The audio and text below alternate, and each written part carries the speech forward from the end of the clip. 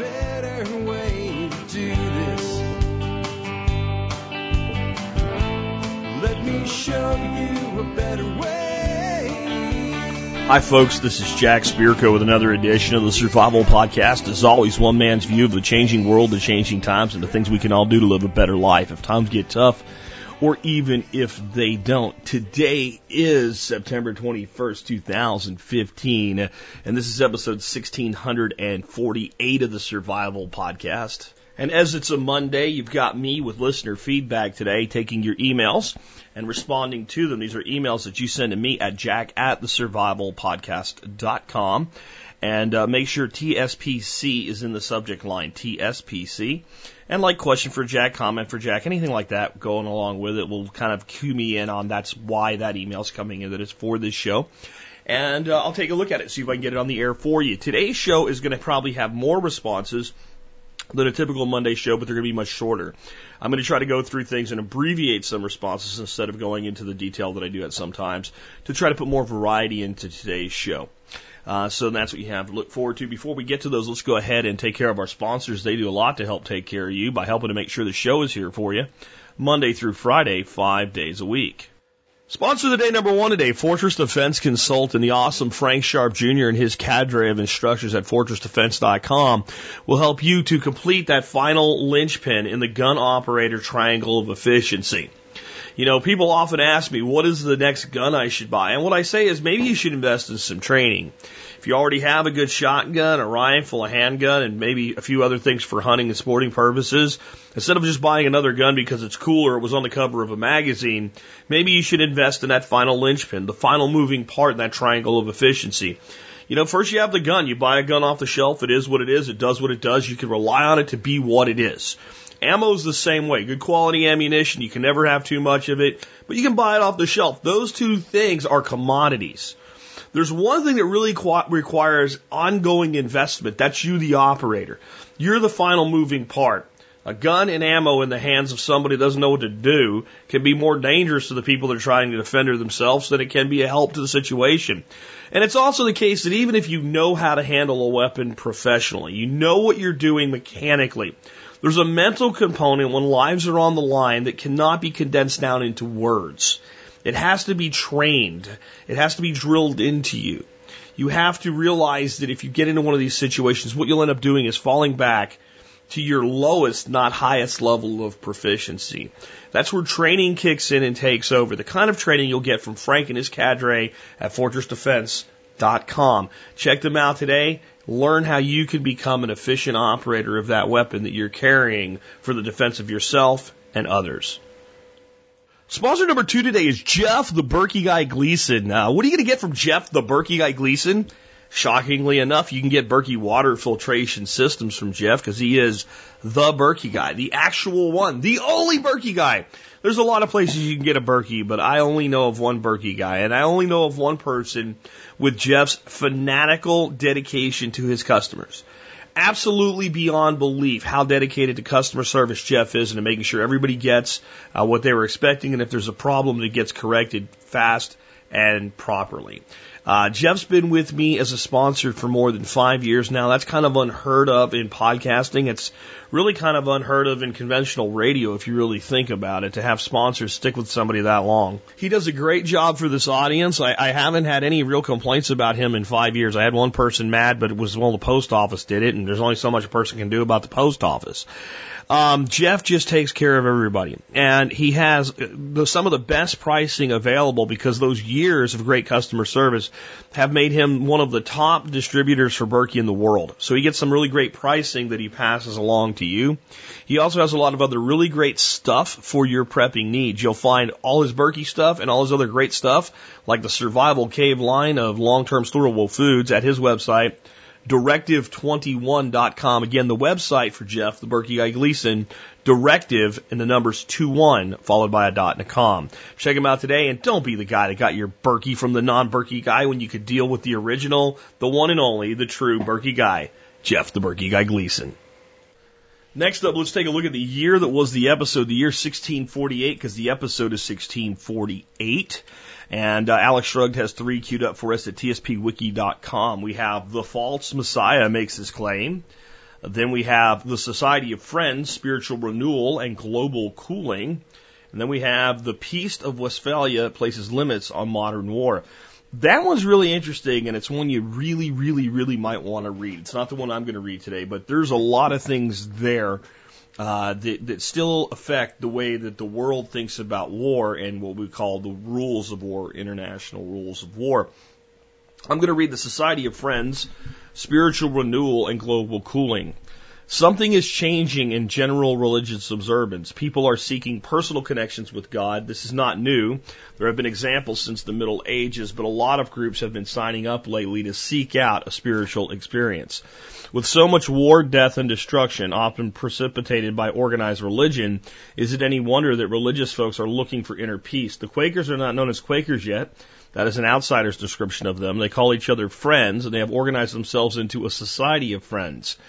They are a strange group at this time, often falling down at meetings, shaking and crying out in ecstatic frenzy. To be proven a prophet, individuals will walk around naked in public in obedience to the Lord. There are 45 documented cases of friends walking around naked for this purpose. These peculiarities will cause a backlash, and they will be called Quakers because of their shaking fits. These fits will greatly be reduced after 1660, but the Society of Friends will be remembered for them, and the name will stick. My take by Alex Shrugged. Okay, I love their oatmeal, and every Quaker I ever meet seemed like a nice, normal, good person, so what was happening in the 1640s and 50s to make these people shake, and why did they eventually calm down and put their clothes back on? And euthistic spiritual ecstasy, one could get caught up in hysteria. Psychologists call it conversion disorder. It is brought on by stress and can reduce muscle tremors and psychotic behavior. But this doesn't explain why the shaking tapered off in the 1660s. An article in the journal Quaker History points out that these are the symptoms of St. Anthony's fire, which is caused by ingesting a fungus-infected rye product. The fungus produces a hallucinogen. This is why rye might be infected more in 1648 than other times due to various volcanic eruptions and sunspot minimum causing cooler temperatures.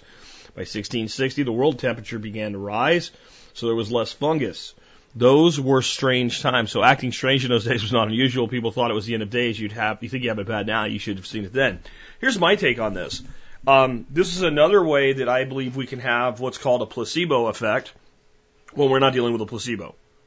So imagine that you have found this new way to practice your spirituality, whatever that is for you, and you're doing these things and what have you, and then all of a sudden hallucinations start. It's not a big leap for you to make the connection. Maybe God's talking to me. And I think that this has an effect on a lot of things. So I think one of the big problems we have in modern medicine is that we say, well, it's a placebo effect, as though, well, that's not valuable. For instance, one of the most subject to placebo effect things we have in our world today are warts. And there's, in like medical literature, there's doctors that almost make fun of patients who they've used placebo effect on who've had warts just shed off and fall off. Well, I think we should be looking at that and saying, well, what's the body's curative process there? Right? If something can precipitate a biochemical response in the body or a physiological response in the body, is it truly a placebo?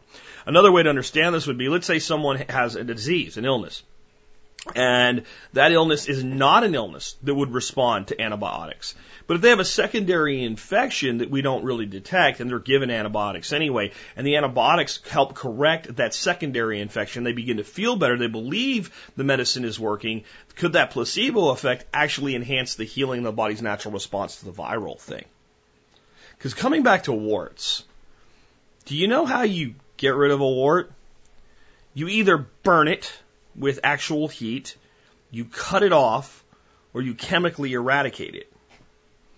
Do you know what other disease? Those are the three primary ways we get rid of them, though we do it a little bit differently. But in the end, we either burn it, we either chemically burn it, or we cut it off, cut it out.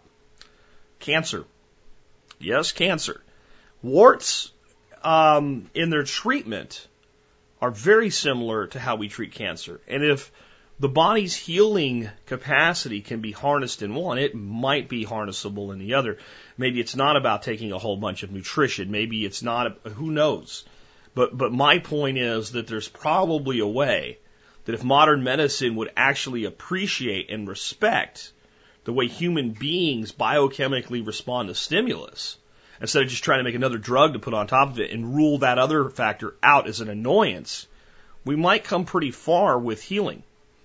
Because there's an entire capacity of the body to heal that we simply do not understand, and because it hasn't really looked like something you can make a lot of money with, we haven't really looked into it. In fact, we've tried to get rid of it. And there's a place for getting rid of it, to be fair. If I'm evaluating a medication, I do want to rule out the placebo effect in that evaluation. As Charlie sets up his displeasure at modern medicine there, I do want to rule that out. I want to know that, hey, this effect is measurable and real, and here's what it does, and here's side effects, and the side effects are different than the placebo group, therefore these are real side effects as well. I want to know all that, because there are some great drugs out there that have saved a lot of lives. There's way too many drugs, though, that don't do anything except repackage bullshit, and the side effects sound worse than the thing they treat. That's my take by Jack Spirko. I think we need to be figuring out what causes the body to heal when the body believes that it's time to heal, because that does happen. And in this case, I think it may be true that these Quakers were quaking because they were jacked up on rye. Ergot, I think, is the fungus there, and might have said, hey, this seems to go along with my conversion. Again, let's kind of move on from there. I want to remind you guys real quick about the Survival Podcast Member Support Brigade. You can help support the show at 18.3 cents an episode by becoming a member, and the discounts that you get will more than pay for your membership. That's all I have to say today. For more about that, go to thesurvivalpodcast.com and click on members to learn more and sign up there. Okay, so let's get into your first bit of feedback for today's show. Again, I'm going to go a little quicker on most of these. At least I'm going to try, if I don't get down a rabbit hole or something, and try to cover more variety for you today. Start off with like a homesteading question. It says, what is the best way to monitor a duck coop at night? From predators. I recently bought 10 300 hybrid ducks. They're 4 weeks old, and I've already had to pop a raccoon. They happen to be circling the coop. Is there an easy listening post I can set up to hear them if they're freaking out at night? Should I use something else? I don't know, what you would do electronically to hear your ducks being upset or anything. And frankly, if your ducks are going to be anything like all the ducks I've raised, you'd probably hear them a lot anyway, because a lot of times at night they just start talking out there to each other. So I don't know that would really help. I guess you could set up motion detectors along the lines of what you can do with Mirror's radios, where you have these like 4 sectors, and those would go off if something was out there, and you'd want to point them so that they go around your holding area, not so that it would be tripped off by your bird. So I don't know what you mean either by duck coop. So my birds are not actually in a coop, they're in a holding area, and I think they do better that way. If they're in a coop, if you actually have trained them to go into a house, and with a small number of ducks like 10, this is reasonable to do, then I would just focus on making your coop predator proof. I would make it so nothing can get in there. I would do things like along the bottoms and anywhere where an animal might try to go underneath, put that I can't think of what it's called now, but it's really, really sharp stuff. God, what do they call that? Lath. The lath stuff, right? So it's like diamond lath. Put that around there, because when they try to dig into that, it just cuts their feet up and they don't get in there. Make sure, that all the ways that an animal could get in are predator proof. If you're going to do what I do, which I actually think is better for ducks, not to be in an enclosure, against their will, so that they can go in there when they want to, but they can come out. Because what happens a lot of times, especially in winter climates, you get humidity in there and it gets really wet, and then they're wet, and that's not good. So if they can get outside, they can dry, unless it's raining or snowing. And, but they'll go in there when they want to be in there, and you get better airflow by having it open. So if that was the case, then what I would actually recommend, if you have predator issues, is I would put, hot wire around your corral.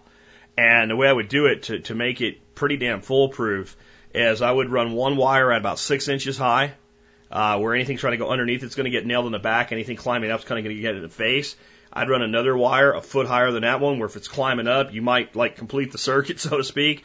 And I'd run one halo around the top. And I bet you're not going to have any raccoons getting in there, because they're pretty smart. And once they get popped a couple times, it kind of sends the message that this sucks and I don't want this to happen. And unlike, running electric fencing around a 1 acre property or whatever, wherever you're holding your ducks and hives, probably a relatively small area. It wouldn't cost much to do. Assuming you have electricity there, you can just run a standard, fence charger, that plugs into the wall. And I'm thinking, even though I've had no predator issues here, I still think about doing it often here. I think it would make sense to do, just to make sure that they're protected. Because I do know we have coons here because I've seen coon tracks. I do know we have foxes because, well, Upgrade the rooster before he went to live with somebody else tore up a fox. Yeah, I had a rooster that tore up a fox. Crazy, I know. But that's what I would look at doing, is just trying to make sure either it's protected from predators if it's a coop by being closed in, and make sure you have good ventilation to go along with it for your winters. And then if they're going to be outside, I would go ahead and I would put hot wire around there. And I think it would cost you less than doing MERS radio detectors.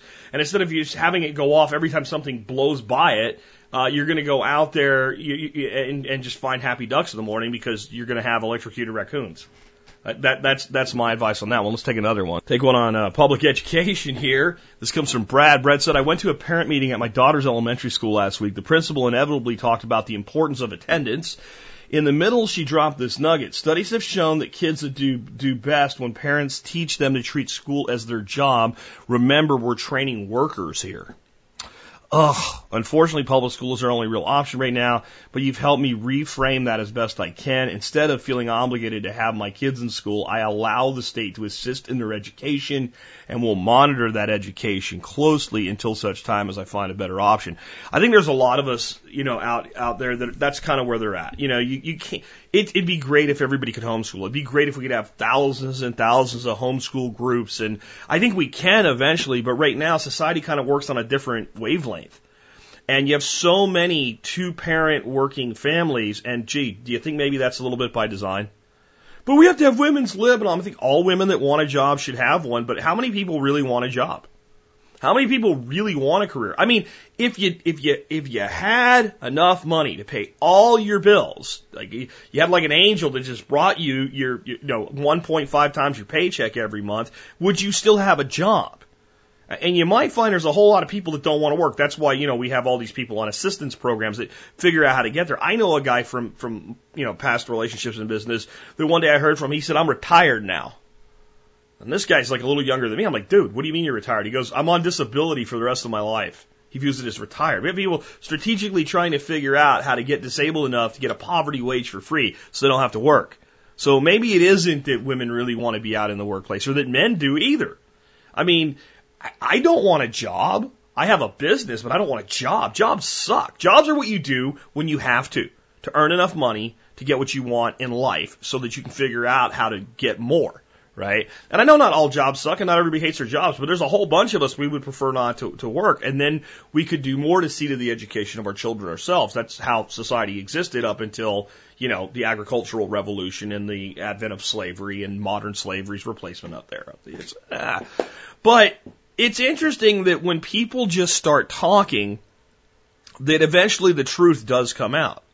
I mean, this is why if you are being interrogated by a police detective, once they realize you're not gonna just say, hey, you know what, I'm guilty, arrest me please. They'll try to get you to talk about anything. Like you'll say, I don't want to discuss this any further. I don't want to answer questions, and they might try the whole, that doesn't look right or whatever. But if a good interrogator will say, okay, that's fine, but we're kind of stuck here for a while. So, what do you do for a living? Right? Do you like your job? Where do your kids go to school? My kids went to school there for a couple of years. Now they're over. Whatever. Just because if you get somebody talking, sooner or later the truth just falls out of their mouth. Well, that's what happened with this principle here. The importance of attendance is because we're training workers. That's what the system actually is designed to do, is train workers. Do we need to be training all our children to be workers, or do we need to be training them to be responsible so they can determine what future they want? See, worker is a very pre-programmed thing. Worker is like designed to be told what to do and comply, right? Well, we don't need 300 million people doing that. We need some people doing that, and some people like that role in their life. Some people gravitate towards employment, not just because they need money or not just because they want a job, but because that's the kind of person they are. They like to have clearly defined boundaries. They like to have clearly defined rules. They want to have a sense of purpose. They want to be compensated for what they do, and they want to have a basic job. Great. Why are we trying to make everybody like that? Because that's what the system is designed to do. And because 100 years ago, that's what we needed. 100 years ago, a person that was popped out of this system could probably find a job. You know, right up until the Great Depression anyway, when, you know, kind of the truth came out about the reality of the way we were running the economy at the time. But, I mean, in the end, that's the kind of jobs that were available. And there were decent jobs for the time available for people that came out of the system from the 1860s all the way up into the 1960s and 50s. And even into the 70s, except for the, you know, big recession there and all. But when it came down to it, the jobs that were available were perfectly matched to the system. Well, I don't know if you've paid attention. I know if you're like me and you grew up in the 70s and 80s, when somebody talks about a car being like an 82 car, it doesn't sound that old to you, right? Because you remember when an 82 car was a new car? Guys, it's 2015. That thing's an antique. You got it? Right? It's hard for us sometimes to realize how much time has passed if you're in this, you know, 40, 50-year-old generation area that we're in right now. We don't feel old, but we're starting to feel old, that type of thing. There's just a totally different world now. And what we have is we have parents in their 40s that grew up with parents in their 40s who were indoctrinated into this viewpoint that are teaching our children that you go to school, you get good grades, you do what the teacher says, you don't question anything, and you'll get a good job when you get out after you go to college. And it's just not the truth. It's just, you see, we're lying to our children. What we're doing is we're sending them into worker camp, right? That's what it is. We're sending them to work camp. That's what school has become. You go there for 12 years to be programmed to do whatever the hell you're told, the way you're told to do it. And because we don't think that's good enough anymore, you add 4 more years of that. Maybe it takes 5 years for you to get through it. You go into debt. See, and the beauty about debt for the system is if I send you through that and then you spend $100,000 in debt, I get to fund my university systems, which, you know, chalk out all the other scientific things that I can use to further my goals for running a society. And whenever I want a result to scientifically prove my point of view, I just fund a study. And, you know, you've been nice to provide, you know, funding for the facility. I just have to fund the study. And that way I get the result that I'm looking for. And then when you pop out of that system, you're in debt up to your ass, actually your eyeballs, right? And that means you now have to work for the rest of your life just to pay back the debt for the education that you got that may not really be as marketable as I told you it was when I sold it to you, but we're training workers. Yeah. Yeah. The other thing always, whenever you hear principals and teachers and administrators talk about attendance, remember it's about money. In the end, it's about money. Every time your kid's ass is not in a seat, it costs that school some money that day. It is a sad system we've built. We are using children as funding vessels for public education. That's what they are. We have so cheapened what we're doing that we think that the child, you know, that the child is a dollar sign in that seat. And the administrators that think that way because it's true. It's not because they're shitty people. It's because they're in a system where they know, if I have too many absentees, I'll be short on funding to get through this year. Again, the system is the problem, and the system is beyond repair at this point. Back to kind of a homesteading question from Brad. Brad says, I've got weeds coming up through my wood chips. Do I move the chips around and dig out the weeds or just throw more chips on? I recently used chipdrop.in, great service, by the way, to have some chips delivered to my Seattle area gardenstead. I needed to get them out of the driveway quickly, so I didn't spend much time pre-weeding the area. The chip depth varies from about an inch to 3 to 4 inches, and there are pesky weeds shooting up through the chips now. I'm just curious if throwing another couple inches of thin spots might smother them out, helped by some coming cold weather, or if I just created a lot more work for myself and I need to dig the weeds out. You really should dig the weeds out, and it depends on what you have. If you have annual weeds, then all you really need to do is just take a light hoe and just start hoeing them. And you just cut them off at the ground level and they'll die. If you have deep-rooted perennial weeds, you really need to dig them out, assuming that you want this place to be well manicured and groomed to get rid of those weeds. If you just throw more wood chips on, what you're doing is you're basically time delay composting, and you will grow more and more weeds. Now, eventually, most of these systems get fertile enough, the number of weeds go down on its own, because fertile ground doesn't generally grow the things we think of as weeds. Grass, though, loves fertility. So one of the most invasive things in wood chip beds is grass. So then we have to decide, do we want to just use grass as a ground cover? Is this a garden bed? So it depends on what this is. Now, your easiest solution, if this is a garden spot where you're going to do peppers and tomatoes and cucumbers and eggplants and stuff like that, I would just get a tarp that is the dimensions of the area. I would go ahead and you want your wood chips even on their depth.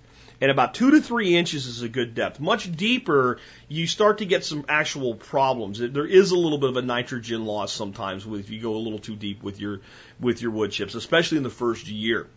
So what I would personally do is I would up that fertility by using a good organic fertilizer. I would feed my microbes with something like a little bit of dried molasses, horticultural molasses, or a liquid product, and kind of just give it a good soaking in that. Level those wood chips out, bring a little bit more in, what have you, and then just tarp it until you're ready to plant into it. And you will rob all of those weeds of sunlight, and you will do a good job at knocking them back. Specifically your perennials that are, living on that root. If you starve them of light long enough, that root will begin to rot, and you kind of win the battle that way. And then be diligent with your maintenance going forward. Another thing you can do is if you have a fairly large area, but you're going to have multiple beds in it, then you can take and buy smaller tarps or cut your tarps to fit those areas so that you only untarp what you're planting at any one time. What I've gone to for my actual garden beds is I use weed blocker fabric. I pulled all my mulch back.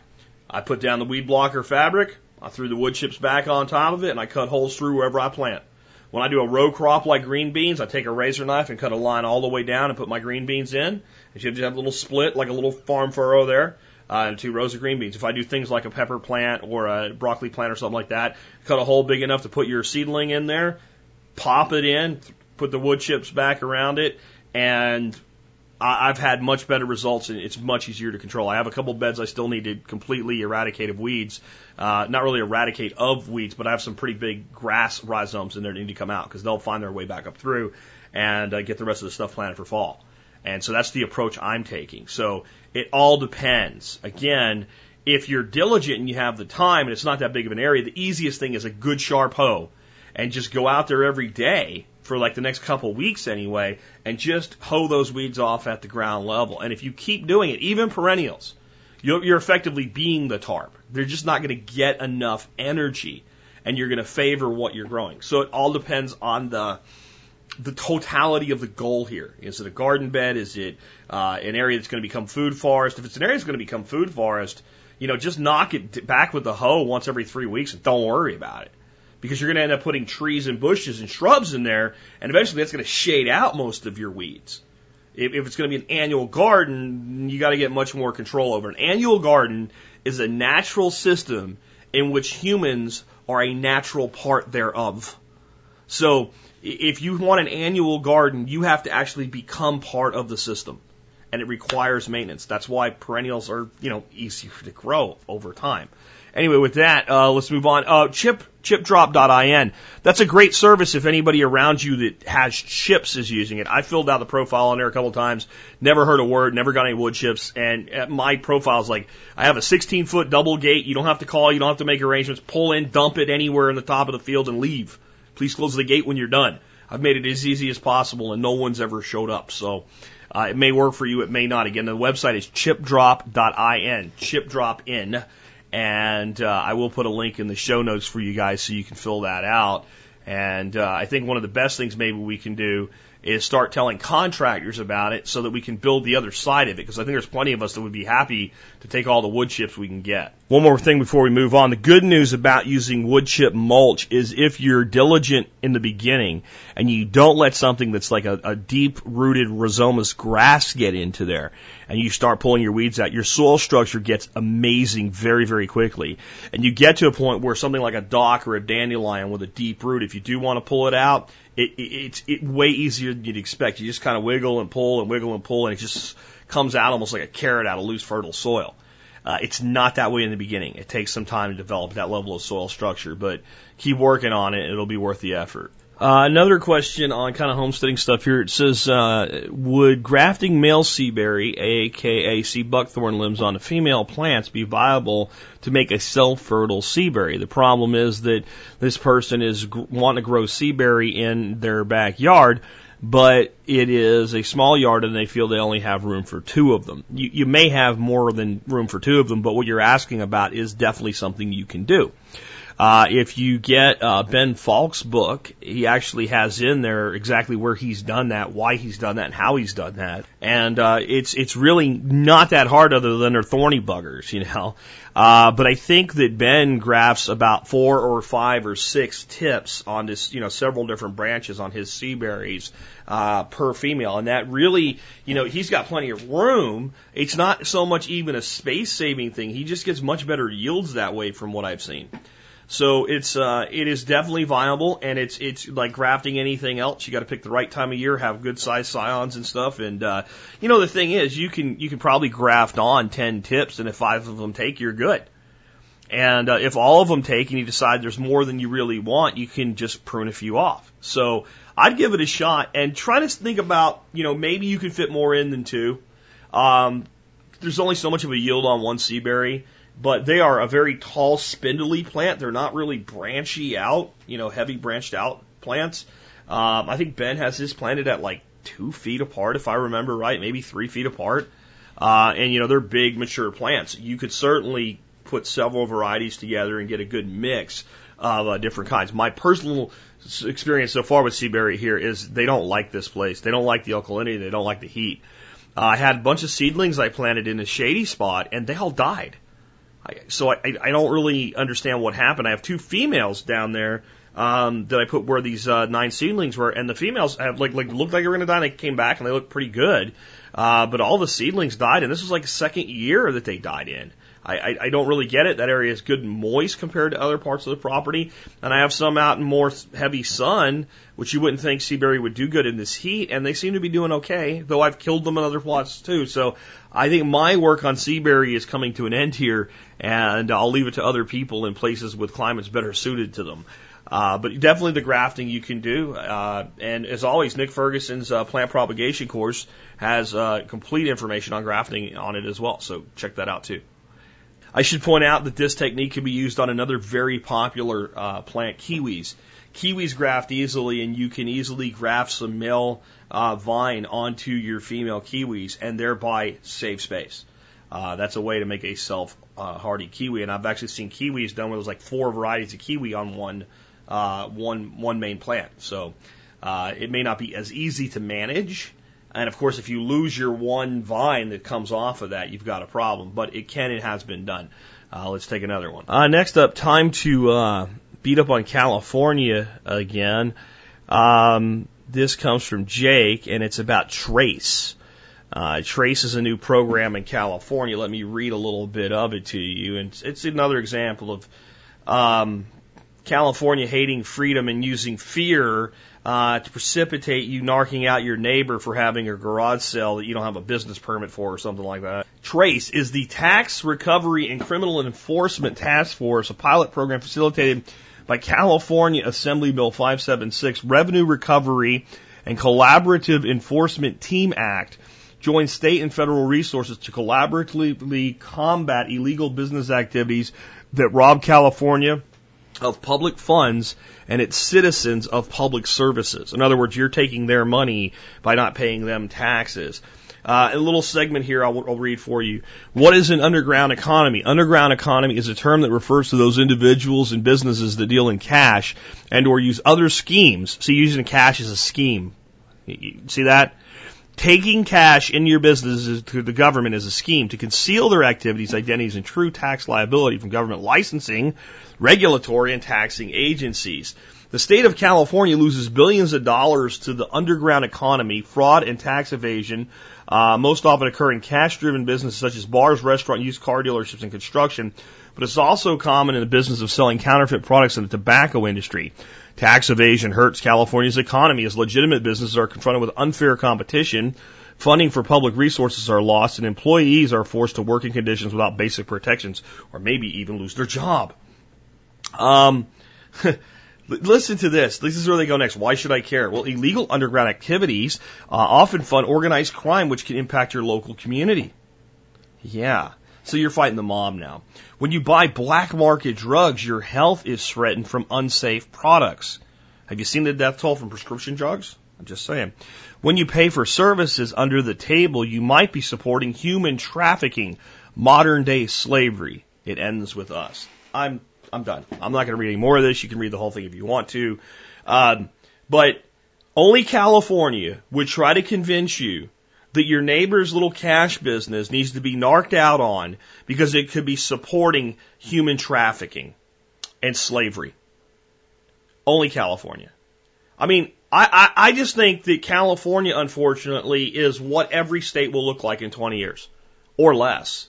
Some of them may even be ahead of California. But this is what everybody, see, here's what's really going on.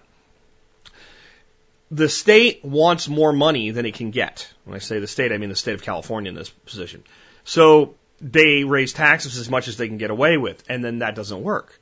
And then they create all kinds of fees and stuff like that. And it's their actions that create this underground economy. It's their high taxes that create this underground economy. If you're running a state, if you're going to have a state and you run a state, then you want minimal legislation and regulation fees and costs. And if you do that, then 99% of the business is done what you call above the table, right? Because it's so inexpensive to do business, I might as well just report and pay. Again, as an anarchist, I find all of this to be theft, but I'm talking about the general flow of society. So society says, hey, you know what? It's much easier to just do business this way, pay for my license, pay for my fee, charge the sales tax, whatever it is, pay the income tax, because they're not asking for that much. So, but the problem is when a government does that, it becomes very successful. And what I mean by successful is it builds a very good economy. Money goes where it's treated well. You have to stop listening to all the bantering on either side of the aisle, the political dichotomy bullshit, okay? Money simply goes wherever it's treated well. So they take our jobs and they all went overseas and all this stuff. But that's because the money's treated better there. But when a government treats money well, it has prosperity. And its citizens have prosperity. Why is that a problem? Because there's a state involved. So the state starts taking all this money and saying, look what we can do with all this money. We can do all this good shit with this money. And then what happens next is the state decides it wants to do more than the money allows it to do. So it starts to borrow money. Now it has a debt to service. And a state, unlike the state, right? It's like the state of the United States can print money. A state of California can't print money. It has restrictions on how much debt it can actually go into. So as that disbursement becomes a problem, they start saying, well, we need to get more money. So they begin to raise taxes, increase fees, come up with new programs, new pay-to-play programs and things like that. And the big businesses love this, at first anyway, because they can come in and buy theirself a solution and suppress competition. But over time, this begins to wane on the economy. So even though they're asking for more money than ever, the total receipts as a percentage of the economy begin to go down. And the economy itself begins to go down. So then the only thing you can do at that point is keep looking for more and more and more. And what you do is you create this environment where a person says, they're not going to put me in front of a firing squad for this. If I get caught, they'll fine me. That's money that I already, I'm supposed to pay them now. So people start doing math and go, well, if I get away with this for 5 years and they only catch me for one or two things and then I have to pay for that, I'm still ahead. So they start to think, and then they start to, at some point too, they start to say, I can't afford to do this legally and I got to eat. And they create the very environment that they say they're trying to prevent. The state made this problem. And its solution is to crack down on the problem that it itself made. Not to back off and create a more free economic environment where people don't feel the need to do this stuff underground. But to actually be more draconian. And it's what always happens. So if you want to read this page, you can. But once again, it's the state of California basically saying, your property is really our property and you're stealing from us by choosing how to use your property for your own uses. I'm just saying that's what they do. That's what all states do. When I say states that way, I mean nations and republic states as well. Any government body, right? A town does the same thing. A city will do the same thing. A county will do the same thing. Just at varying levels of infringement upon individual rights. It's not, does a government infringe on its people's rights? No. It's how much does it infringe? There is no government that doesn't infringe on the rights of its people. If you can show me one, please do. And that little Libertopia thing that's in Asia or near Russia somewhere or something, we'll see. We'll see how that works out. I don't know if they're really going to get away with what they're doing, but show me a recognized nation or recognized government that does not interfere with any of the rights of its people. Show me one. You won't be able to do it. So here's an interesting question we could do a whole show on if we really wanted to get into who gets the money and where does it go. But again, trying to keep things short today so that we can have a lot of variety. This comes from Jerry in West Virginia. Hey, Jack, what is corporate welfare? I'm sitting here thinking about the comment you made about corporate welfare being a much larger issue than social welfare. Can you explain what corporate welfare is, how it's given, and what should be done to stop it? Please elaborate. I love the show, and we'll look forward to hearing your thoughts. When you actually understand what corporate welfare is, there's a whole lot of people that claim to be against welfare that turn around and say, well, maybe I'm not against welfare as long as it's doing what it's doing. Again, I think that tax is theft, so I view it maybe differently than that. But corporate welfare is any time incentives are given to businesses that you don't get or that you otherwise would not get. Sometimes these are in tax incentives. Basically, if you do certain things, we will give you a tax break, and all of a sudden you have companies like General Electric making billions of dollars and paying no taxes.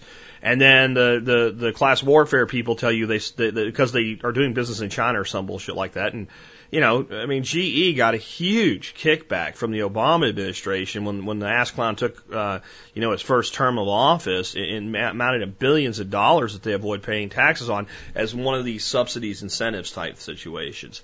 And then there's incentives are one thing, subsidies is really a difference. So subsidy is where we actually pay the business a certain amount or we subsidize what they're selling. So for instance, a person that makes a solar panel, maybe we subsidize 20% of the value of it, and it can be done in a variety of ways. We can do a direct subsidy, and a direct subsidy is basically this plant built a solar panel, we'll just send them a check for 20% of the value of all their solar panels. And that drives down the cost that they sell to the consumer at. Or we can do an indirect subsidy, which basically means you as a consumer get to take advantage of the subsidy. So if you were going to put in a $20,000 array, and then you could deduct, let's say at 20%, you could deduct $4,000 from your income tax if you did it during the time that exists. These are all examples of corporate welfare. You say, well, the indirect subsidy, how does that really benefit the company? Well, of course it benefits the company. It benefits the company more than it benefits you. Because the company then can go out and sell the product instead of as a $20,000 product as a $16,000 product. And that's exactly what they do. They say, well, it looks like it's 20, but it's not. Corporate welfare is every time this is done to enable business to do more business. And that's why I said a lot of people that wail on welfare say this isn't a problem. But you see, it is a problem, and it's a problem for multiple reasons. One is that we've gotten to a point now where if you did cut it all off, there'd be a lot of problems really fast. We'd destroy the economy and a lot of people would go hungry. One of the biggest places subsidies go, of course, is in ag. So we have subsidized corn, and corn's in everything, and it's become a major ingredient in everything. I swear to God, they must be subsidizing the back end somehow, because I've seen corn syrup put into things you're like, I don't care how cheap it is, why would you even put a sweetener in there? You don't need it. There's no good reason for that crap to be in there, and yet it's in there anyway. And it might just be processing facilities are set up, and it's easier to run if it's already there. I don't know. But all of it's corporate welfare. There's so many different types of it. It's not all federal. For instance, when the Dallas Cowboys decided they wanted to build a new stadium, they shopped out the idea to several cities, and some cities said, piss off, we don't want your stadium. In fact, the city of Dallas basically did not want the Dallas Cowboys in Dallas. They didn't think you were worth the trouble. Arlington, Texas, where I used to live, and I really lived more. My kid went to Mansfield schools. I was in this weird place between Mansfield and Arlington where you pay your taxes for the hospital and all to Arlington, but to the school for Mansfield. So that kind of gives you an idea. I'm down south where all this went on.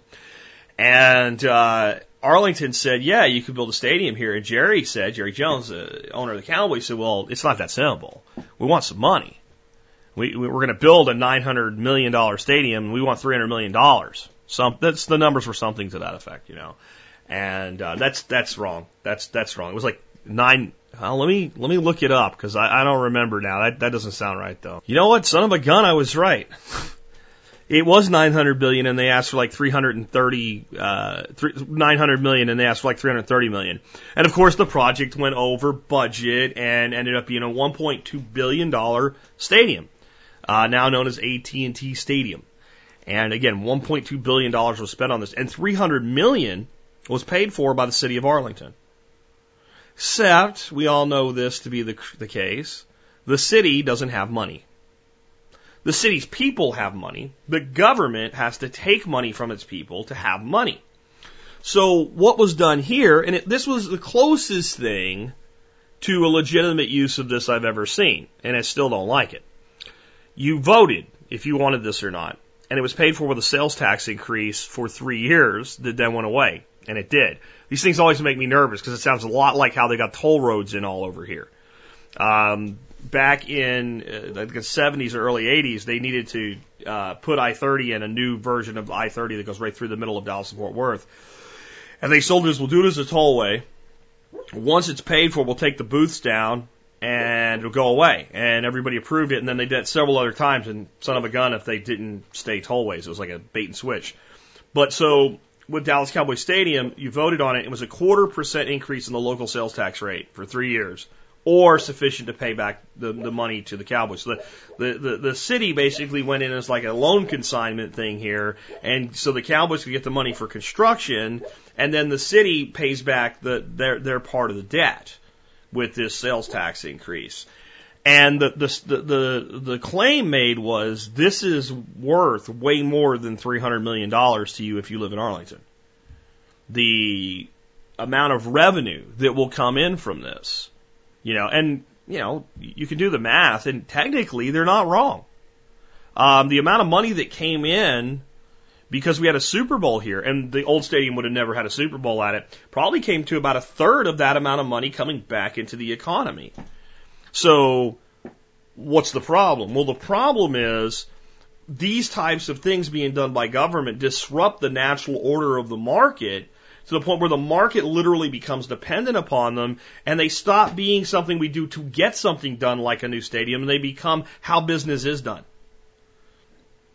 And it adds up into trillions of dollars. And if you've ever wondered how a huge company can pay almost no taxes, this is how. And the huge company employs a lobbyist that is a fraction of the cost of taxes they would pay to go in and lobby for the incentive to be put in place for that company. And the big problem is here that those things tend to not really apply to you in your small business, though there's stuff like that, but it always is to benefit the larger business. So there'll be subsidies that subsidize certain vehicles that you can buy for your business and then write off business taxes against it at a higher level than you would normally be able to. But it's not really about helping your business. It's about helping the manufacturer of the vehicle.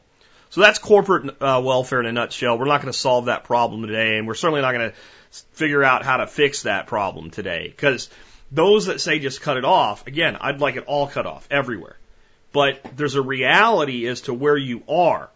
So, for instance, if I'm in a car with a guy holding me in the car at gunpoint, and an opportunity comes up for me to jump out of the car and get away, I'm going to jump out of the car. If the car is currently doing 90 miles an hour on an interstate system with big trucks coming back and forth and all, even though he turned his head away from me, I'm not going to jump out of the car at 90 miles an hour. I'm going to be just as dead. In fact, I might be more likely to survive a gunshot than that and being run over by an 18-wheeler. If you get run over by an 18-wheeler, you're done. I mean, there's no way out of that one. So you have to choose when and how you extract yourself from things once you've become embroiled in them to a certain level. And that's where we are with corporate welfare. Corporate welfare literally fuels the U.S. economy at this point. And what the defenders of it will say is, see, that's a good thing. But it doesn't have to. It's basically business is atrophied under this system to where business doesn't know how to solve its own problems anymore. It's the same thing that's happened with the stock market. I mean, you could really look at these bailouts as another form of corporate welfare. Indeed, they are. And I mean the long-term quantitative easing. That's just throwing money at the banks, right? And then every time something goes wrong with the market, the whole financial institution network and all the people and all the investors turn to the Fed and go, do something. Like a big crybaby. The market's become a crybaby under this mentality. You know, I mean, and what has it done to farms? Like people say, well, farmers wouldn't be able to make money without these subsidies. Farmers might be a lot smaller farms making a lot more money per acre without the subsidies. Well, that means our food would cost more. Yeah, well, we pay less for food than just about anybody in the world as a percentage of our income. And we're buying cheap garbage level food on a daily basis. We can raise good quality, high-end nutritional food without subsidies. It is going to cost more. But that doesn't mean that we should destroy the incentive to produce, which is what welfare always does. Whether it's corporate or individual welfare. One way or another, we destroy the will of production in a subsidized economy, which is what we have. Let's go ahead and take another one. Oh, one more thing before we move on. We also end up paying more. Whenever the government does something, we end up spending amounts of money that are astronomical and ridiculous to do things that we don't really need to spend that much money to do it. For instance, the high school my son graduated from was built the year before we moved back to Texas. And so he went to a brand new school. $63 million. $63 million to build one high school. $63 million. I stand in awe of that number and think without the government dictating how and what and where and when and interfering, and that's not paying teachers' salaries. That was the construction cost alone. What could we really build with $63 million? What could we build with 30, and how would it compare? We can't build a giant 8-hour-a-day prison system, which is what we build with public education dollars for that kind of money. But we could probably build something that would do the job a hell of a lot better. What would that money have done if it had been invested in enabling students to learn without going to a place? I'm just saying. And that will never happen in a system that's dependent upon control. Kind of a technical question here. How is your podcast set up? This comes from Damon. I am trying to set up my own podcast and having problems. You use PodPress. I can't find this. I know you have your files on the .net and all the posts are on the main site. Are you limited to 64 megabit uploads? If so, how do you keep it below 64 megabits? All tutorials I can find use third-party file hosting site. Is there a better option? Thanks, Damon. Again, trying to keep this short. PodPress is an extension for WordPress. So to get PodPress, you first have to set up a site in WordPress, and then you go into where these things are called plugins, install new plugins, and search for PodPress, and you'll find it. You click a button, and you install it. As for hosting the audio on the .net, that was done at a time for a different reason that doesn't really apply anymore, but since it was already that way, we kept it that way. Because both of the domains are on the same server box right now. But when you upload a file, an audio file, and you have PodPress, you just tell PodPress, you copy and paste a link to the actual audio file, and it embeds it and just does it all for you. And there's some stuff in there you can configure, and you can go figure it out, but it's really, really simple. And when I say simple, it's simple if you're familiar with things like WordPress and blogging and plugins. If you're not, it'll take you a couple days to figure it all out. And then once you do, it becomes very simple very quickly. As far as my file size, I run my files at 32 kilobits, not even 64. The reason is that is the same quality as FM radio. And I just feel that's good enough for an audio show. FM radio is good enough for your podcast, guys. These people that are encrypting at like 128, it's insane. Especially when you're doing a show an hour, hour and a half, 2 hours, some days are longer. The file size just kills your listeners. I've never had anybody complain about audio quality on this show where it was due to the file size that I render out at. Now, how do I do that? I do that in a program called Sony Vegas, which is really a video editing program. And when I select MP3, it gives me different encryption levels, different compression levels that I can choose. And I chose 32 because when I tried 16, it got tinny. That's where the downgrade came from. So unless you're listening on like high fidelity Bose audio stereo high definition stuff or something, you can't really tell much of a difference between 32 and 128. One might be a little deeper and richer, but I don't think that's why people listen to my shows. So they can sit around and go, wow, Jack has a deep, rich voice, man. That's cool. I think that way too many podcasters are so into the audio, they're more worried about the audio than the content. So most programs will encrypt at various rates for your MP3 levels, and you just need to find one that does what you want. As far as a third-party hosting site, I prefer to host my own content, but Libsyn's pretty good, and it would be, something that would probably work well.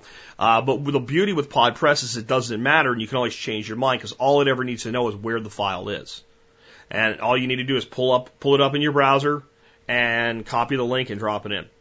So as far as the rest of my setup, I use a Samsung CO1U USB studio condenser microphone.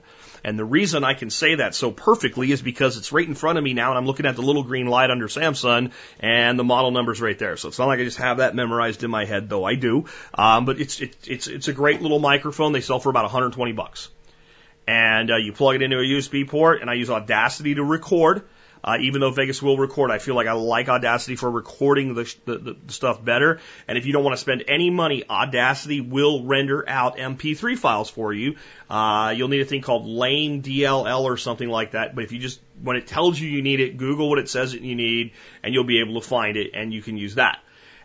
Exactly what, I don't even pay attention, because I record in WAV and I go into Vegas in WAV because I have a program called Levelator I'll talk about in a second. It needs WAV anyway. So I do all my Audacity renderings in a WAV file, which is a very big file, a Microsoft protocol. And then when I get everything edited, I spit that as an MP3 out because that's what you need for podcasting, nothing but MP3. So Audacity will do MP3, but what compression it allows, I don't know. I really don't know. You'll have to find out, but I imagine it's probably 64 at the floor. I don't think it would go much higher than that as a floor anyway. But I've never even checked or tried or cared. But Audacity's free. Audacity. Just Google it and you can download it. And the last product that I use is a thing called Levelator. And I don't always use it, but I most often use it. And I definitely use it on any show where I have an interview, or I have like the call-in shows, or I have the expert shows where I have all these people at all different levels. Instead of sitting there dicking around trying to get everything leveled out, I just put everything together, and something that's really quiet, I put it on what's called, in audio editing, we call them layers. So you don't have everything on one line. You pull them down to lower layers. You can control the up and down gain on that individual layer. So when one of my expert council members, Nick Ferguson, sends in an audio file that's really quiet, I put him on one and I, boost that by like 6 dB to get things sort of close, just kind of a sloppy close. And then I render that as a .wav file. And I just open that up, and then there's a program called Levelator, and you just drag and drop the file in there, and it starts this little bar thing going. And it takes, 15 minutes or so, and it levels the volumes out to all reasonable levels so that you don't have those wide swings, really loud, really quiet, really loud, really quiet. And then I pull that back into Vegas, and I render it as an MP3 with music on it. And never put your music in Levelator, because it will level your music, and music's not supposed to be level. Right, so you set your volume on your music on your own, your fades, render that as an MP3, throw it on the server, drop it into, and I do it all, except for the recording part, I do it all faster than I just explained it, and you will too if you just work on it, trust me. And jackspirko.com definitely has some videos over there and some explanations over there of exactly how I do what I do, on the 5 Minutes with Jack podcast that I haven't done for years, but there's over 100 episodes there. You should check that out as well. Here's an interesting one. Remember, I am not a doctor. I don't play one on TV, and I'm not a dog doctor, also known as a vet, but I do know quite a bit about snakes. It says, hi, Jack. I would like your thoughts on protecting my dog and family from venomous snakes, particularly copperheads. I recently walked to freedom from Denver, Colorado to Parker County, Texas. We have 5 acres of oak savanna in a rural area. We're mostly surrounded by uncleared 5 to 10 acre lots. One of them with a pond, seasonal creek about 50 yards from my property line. My new neighbors warned us that they have problems with copperheads. One of them claimed to be shooting 15 to 20 a day in a ditch during the spring. First, are they shitting me? Second, if they aren't, what can I do to protect my dog and family? I'd rather not have to resort to killing snakes. I'd rather just prefer to be somewhere else. A year ago, I started listening to you. I was frustrated with my job, our society, and place to live. I feel you've helped me put these feelings into context and inspired me to take steps to fix things within the power, my power to fix. In July, I sold my shitty house next to a freeway in Denver, bought this awesome place in Texas for just about the same price. Now I still have a lame job, but helping my wife build her online business, working on our debt. I'm excited about the prospect of making my property productive and harmonious. Thanks, man. If your goal is to help others get to a better space, you're succeeding. Jeremy. Well, let's see if I can help you here, Jeremy. First of all, Poolville sounded familiar, so I looked it up, and you're just north or up there, Springtown. You are about 20 miles, if that, north of my location. I don't even think it's 20 miles. So your area and my area are very, very similar.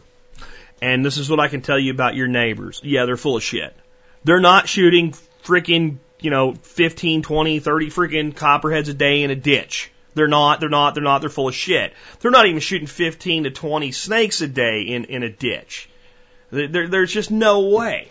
There's no way there's that many snakes anywhere that are copperheads. It just doesn't happen. If there's a ditch there with water in it, there's probably a whole bunch of green water snakes or diamondback water snakes. Usually idiots think they're moccasins, not copperheads, but God only knows. And they probably shoot one of those every once in a while, and all of a sudden that becomes 15 to 20. If they were shooting 15 to 20 snakes a day, there wouldn't be very long before there weren't no damn snakes around. Now, there are copperheads in this area. In fact, this weekend we had to go to Tractor Supply, and there was a wildlife education group there, and they had several different snakes, prairie king snakes, Texas rat snakes, stuff like that, on display so people could see what they look like and compare them to these venomous snakes. And they had a copperhead that was actually captured in the area. So there's one. So it's not like it doesn't ever happen, but they're not that common. They're just not around here. They're here. Don't get me. I'm going to get somebody sending me hate mail saying, I saw one in my backyard and you don't know. I do know. They do exist around here. They're real. It makes you think of the M&M's cartoon, or not cartoon, commercial for, with Santa in it. He does exist, right? They do exist, but I've never seen one. And I go looking for them. And at one time in my life, I really looked hard. Now, when I lived in Pennsylvania in the Appalachian Mountains, I saw copperheads a lot. So they're full of shit. That doesn't mean there's no poisonous snakes or venomous snakes. I usually get on people for that too. But there doesn't mean there's no venomous snakes in your area. But there's probably not as many as you would, think. The most common snakes here, that in my experience, have been yellow-bellied racers, which are kind of like an olive drab green colored snake with a yellow belly. And when they're juveniles, they're kind of spotted and they look a lot more like a rat snake. And then people think they're copperheads. That's when they're really little, their first year as juveniles. And they go into that solid color eventually.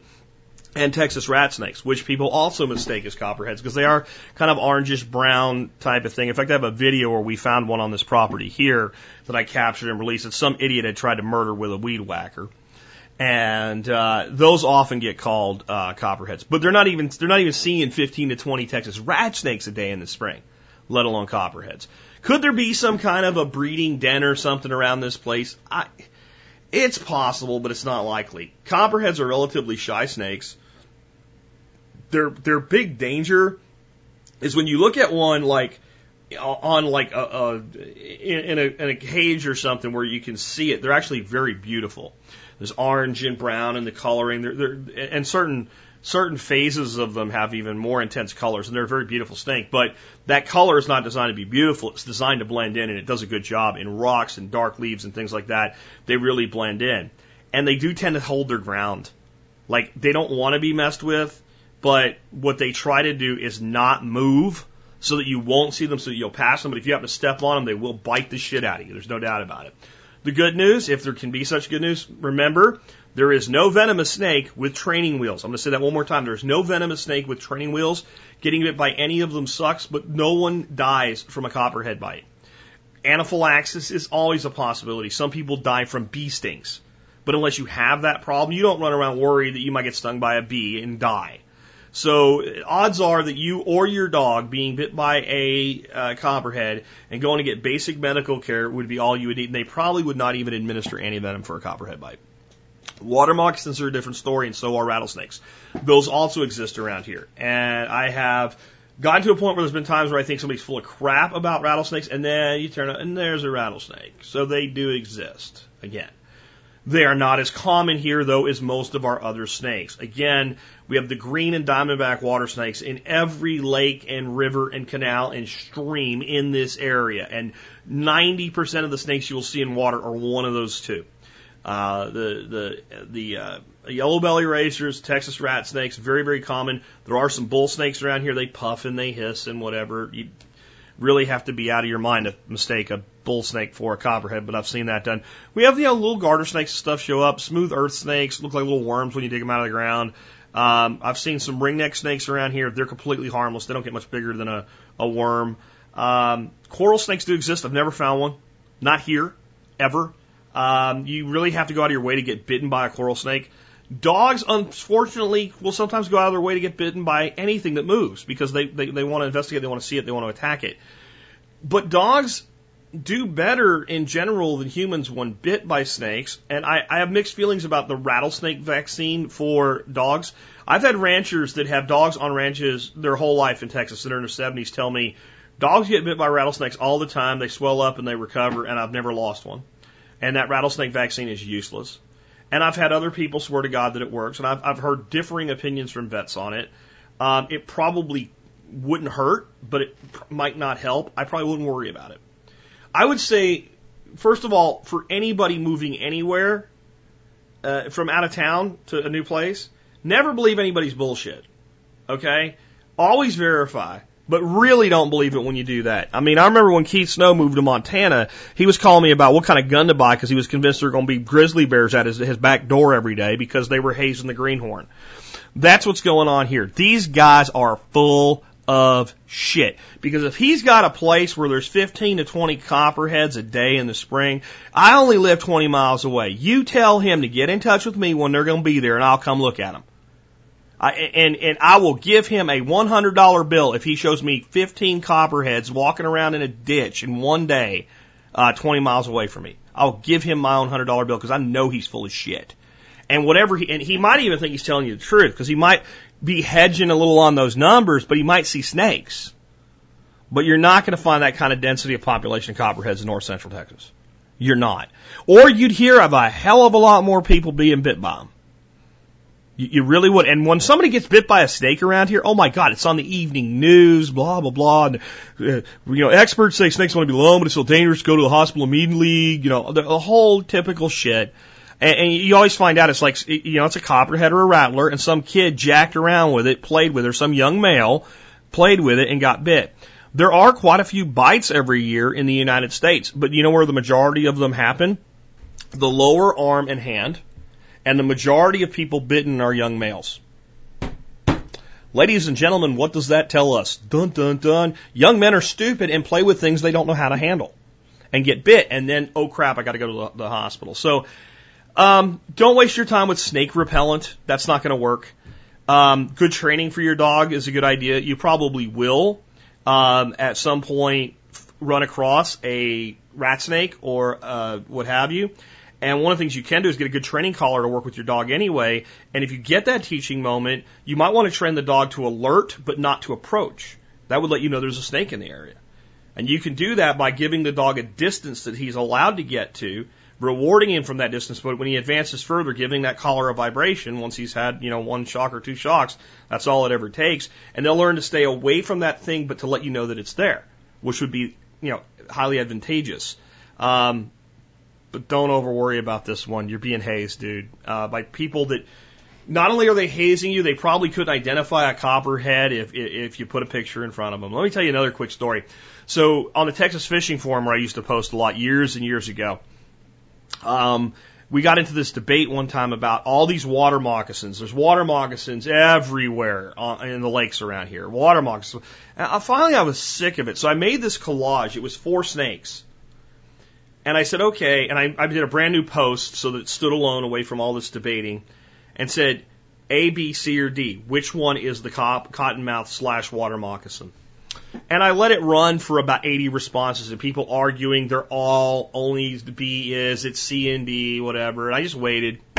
Days go by of people arguing about this, but everybody's sure at least one of them is the cottonmouth or moccasin. In the end, they were all, yes, all the same species of snake, and none of them were water moccasins. They were all the most common water snake around here, the diamondback water snake, which has pattern changes over time and gets darker and less patterned as it gets older. So I took like a juvenile, a sub-adult, an adult, and an old snake and put them into a collage, and none of them were venomous. And all these self-proclaimed outdoorsman experts that have lived here my whole life, and I know damn well what a water moccasin looks like, and that C is a water moccasin. No, it's not. No, it's not. And no, you don't. You see a big dark snake in the water, you assume, and we all know what that does. So let's go ahead and take one more and we'll wrap up for today. We did everything else today, so how about a gun question? Jack, your thoughts on 7.62 by 39 versus 223 caliber for a mid-sized sporting rifle to be used for plinking, varmint control, and if need be, mid-sized game such as whitetail at appropriate ranges. Details. For many reasons that I will not bother you with, I have decided I want a Ruger mini-style sporting rifle for the above activities. My wife currently has an SKS chambered in 7.62 by 39, which we will be storing ammunition for. Basically, will the 223 caliber have notable or any superiority over the latter to justify using and storing it rather than sticking to one single caliber? Your thoughts would be much appreciated. Thank you. 223 or 7.62 by 39. The infinite debate in every gun forum on planet Earth, especially AR15.com. You're never going to get everybody to agree about this. It really is not that one's better than the other. They just have different attributes. And here's how I feel about them. As a deer gun, both of them suck. Now, I know a lot of people have killed deer with both of them, but as a deer caliber, they both suck. A 30-30, an old Winchester 30-30, has been with us for 125 years or something like that, is a better deer caliber than either of these, even though the 7.62 on paper technically gets close to it, but not in a way that really works out. It really doesn't. They will both kill deer. I would actually have to tell you that for especially smaller deer at appropriate ranges, which is probably 200 yards or less, the 223 with a 55 grain trophy bonded bear claw bullet is probably well superior, and it's probably totally up to the task. It's not the best thing for deer. So I would tell a person that they'd be better off going to a gun show and finding an old Savage Model 10 and 308 or something like that as a deer rifle and putting a beat up Bushnell, $25 scope on it, used scope, as long as it holds true, or buying a brand new one for $50 and using that for your deer. Does that mean that I would never shoot a deer with either of these other calibers? No, it's not a deer round. Okay. Plinking and varmint control. Okay. Plinking, you want to do cheap. In general, you can get surplus 7.62 ammo for less than 223. So, plinking, I'd say goes to your 7.62. But what do you mean by plinking? The 223 is here's the thing. You get into specialization versus generalization. What was the 7.62 by 39 meant to do? High rates of fire at medium velocity to incapacitate human beings on the battlefield. That is the purpose of this round. That is the purpose of this round. To be engaged with a man-stopping capacity at moderate to short ranges. Nobody that, I don't care what you say about your buddy that can knock off a silhouette at 1,000 yards with his SKS. I don't want to hear it. I don't want to hear it. Please don't tell me your stupid stories. I just heard one about snakes. When that round was designed, it was never intended to be a long-range round. It kind of flew in the face of what everybody thought of for warfare because if you look at old battle rifles, your old bolt action Mausers and stuff, they have these sights that graduate out to like 1,000 yards or further, 1,500 yards, some of them, to shoot at troop formations, not to shoot at individual targets, right? So we wanted to be able to reach out and knock, to be truthful, the first center fire rounds in modern warfare, the goal was, will they kill a horse, or will they at least knock a horse down, because cavalry was still used so much, okay? When this was made, it was designed for close quarters warfare, the original concept of the assault rifle, okay, that type of thing. And the Soviet bloc, having to do more with less, figured out, hey, we can make this SKS thing, and then they figured we can make this AK thing with it, and it was battle proven to be a massive success. It really was. And a bigger bullet puts a bigger hole that is more likely to result in lethality, all else being equal. The 223.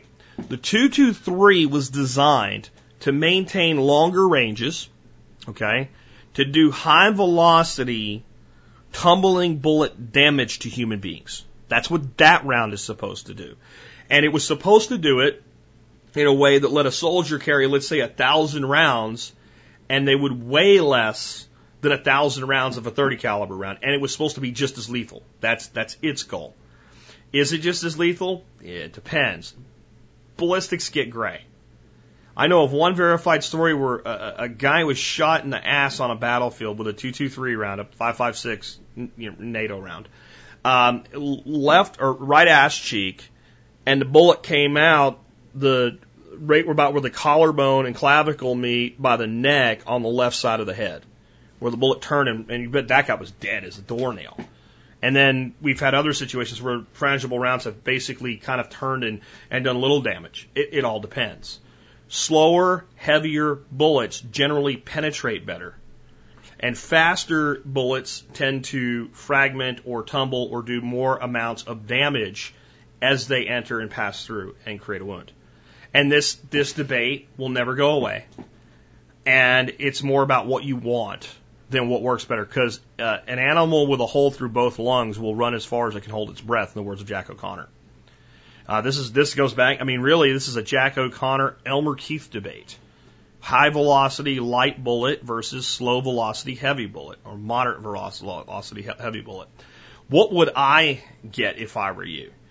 Being that you even have the question in your mind, that means to me you're open to both of them. And if you already have a weapon in 7.62 by 39, you already have ammo for it, and you're already storing ammo for it, then it might make sense to just go ahead and buy this in the same round. It really might. Now, I don't know that I would choose your particular platform for either round. I think there's better guns for both, but there's nothing wrong with the Ruger Mini series. So if that's what you want to do, then go for it.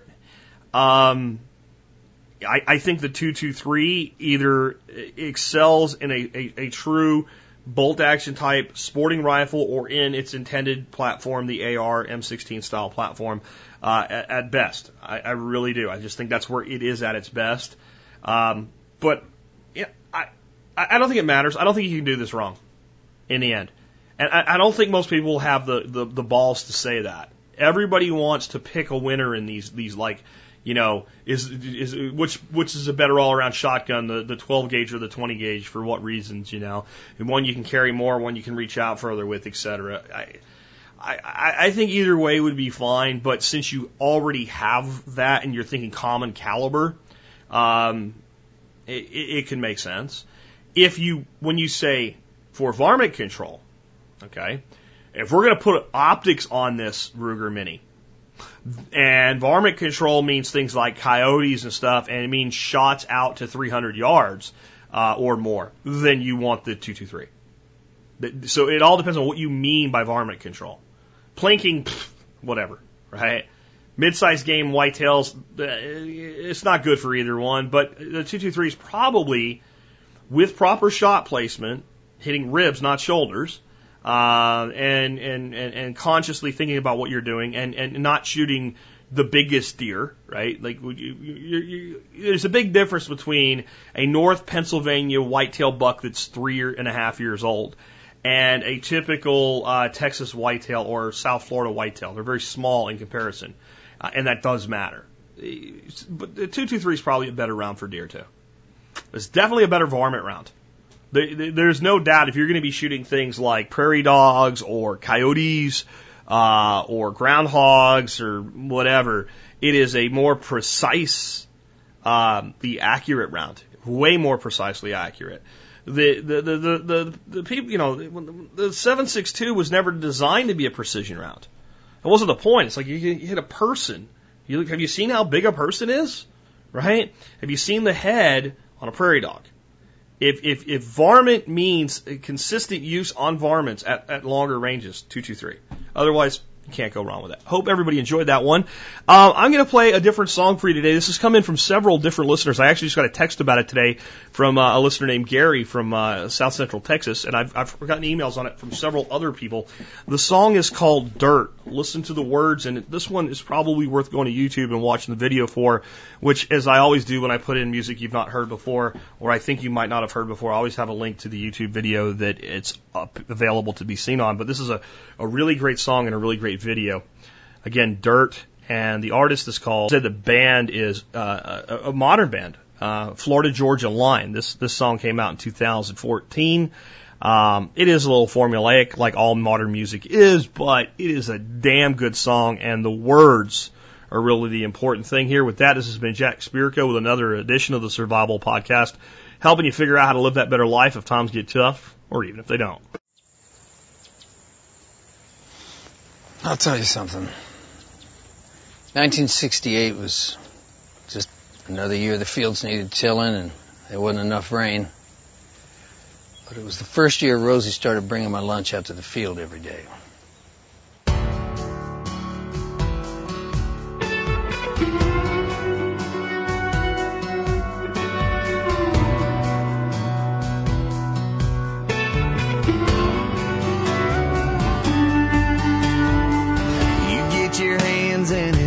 Plant your roots in it, dusty headlight dance with your boots in it.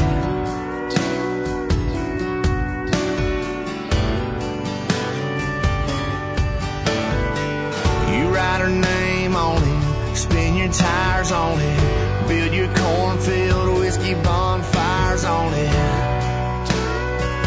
You bet your life on it.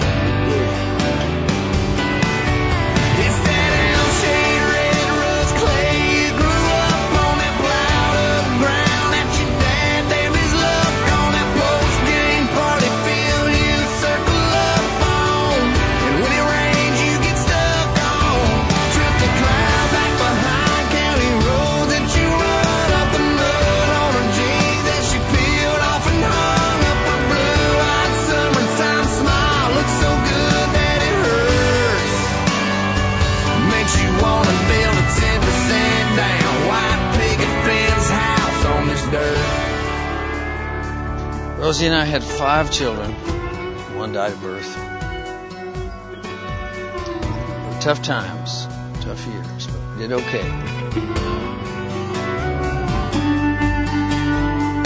You mixed some sweat with it, taking a shovel to it. You stuck some crosses and some painted gold posts through it. You know you came from it, and someday you'll return to the cell-shade red rose clay. You grew up on that plowed up ground that your dad damned his luck on that post-game party field you circle up on. And when it rains you get stuck on. Trip the cloud back behind county road that you run up the mud on her jeans that she peeled off and hung up her blue-eyed summertime smile. Looks so good that it hurts. Makes you wanna build a 10% down white picket fence house on this dirt. I asked Rosie one time if she wanted to travel and see the world. No, she said, the world comes right to my window every day, even if it is broken. You know you came from it, and someday you'll return to the cell-shade red rose clay. You grew up on that plowed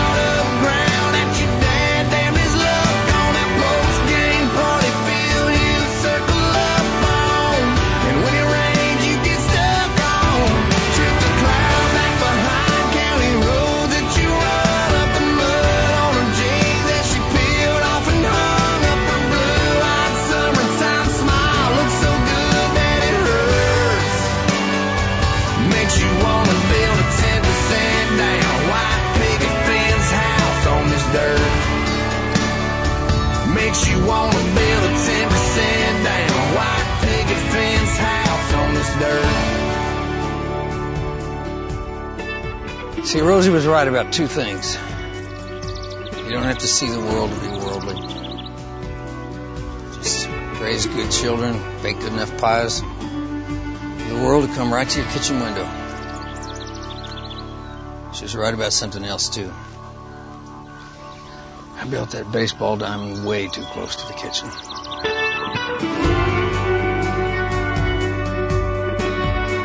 You know you came from it.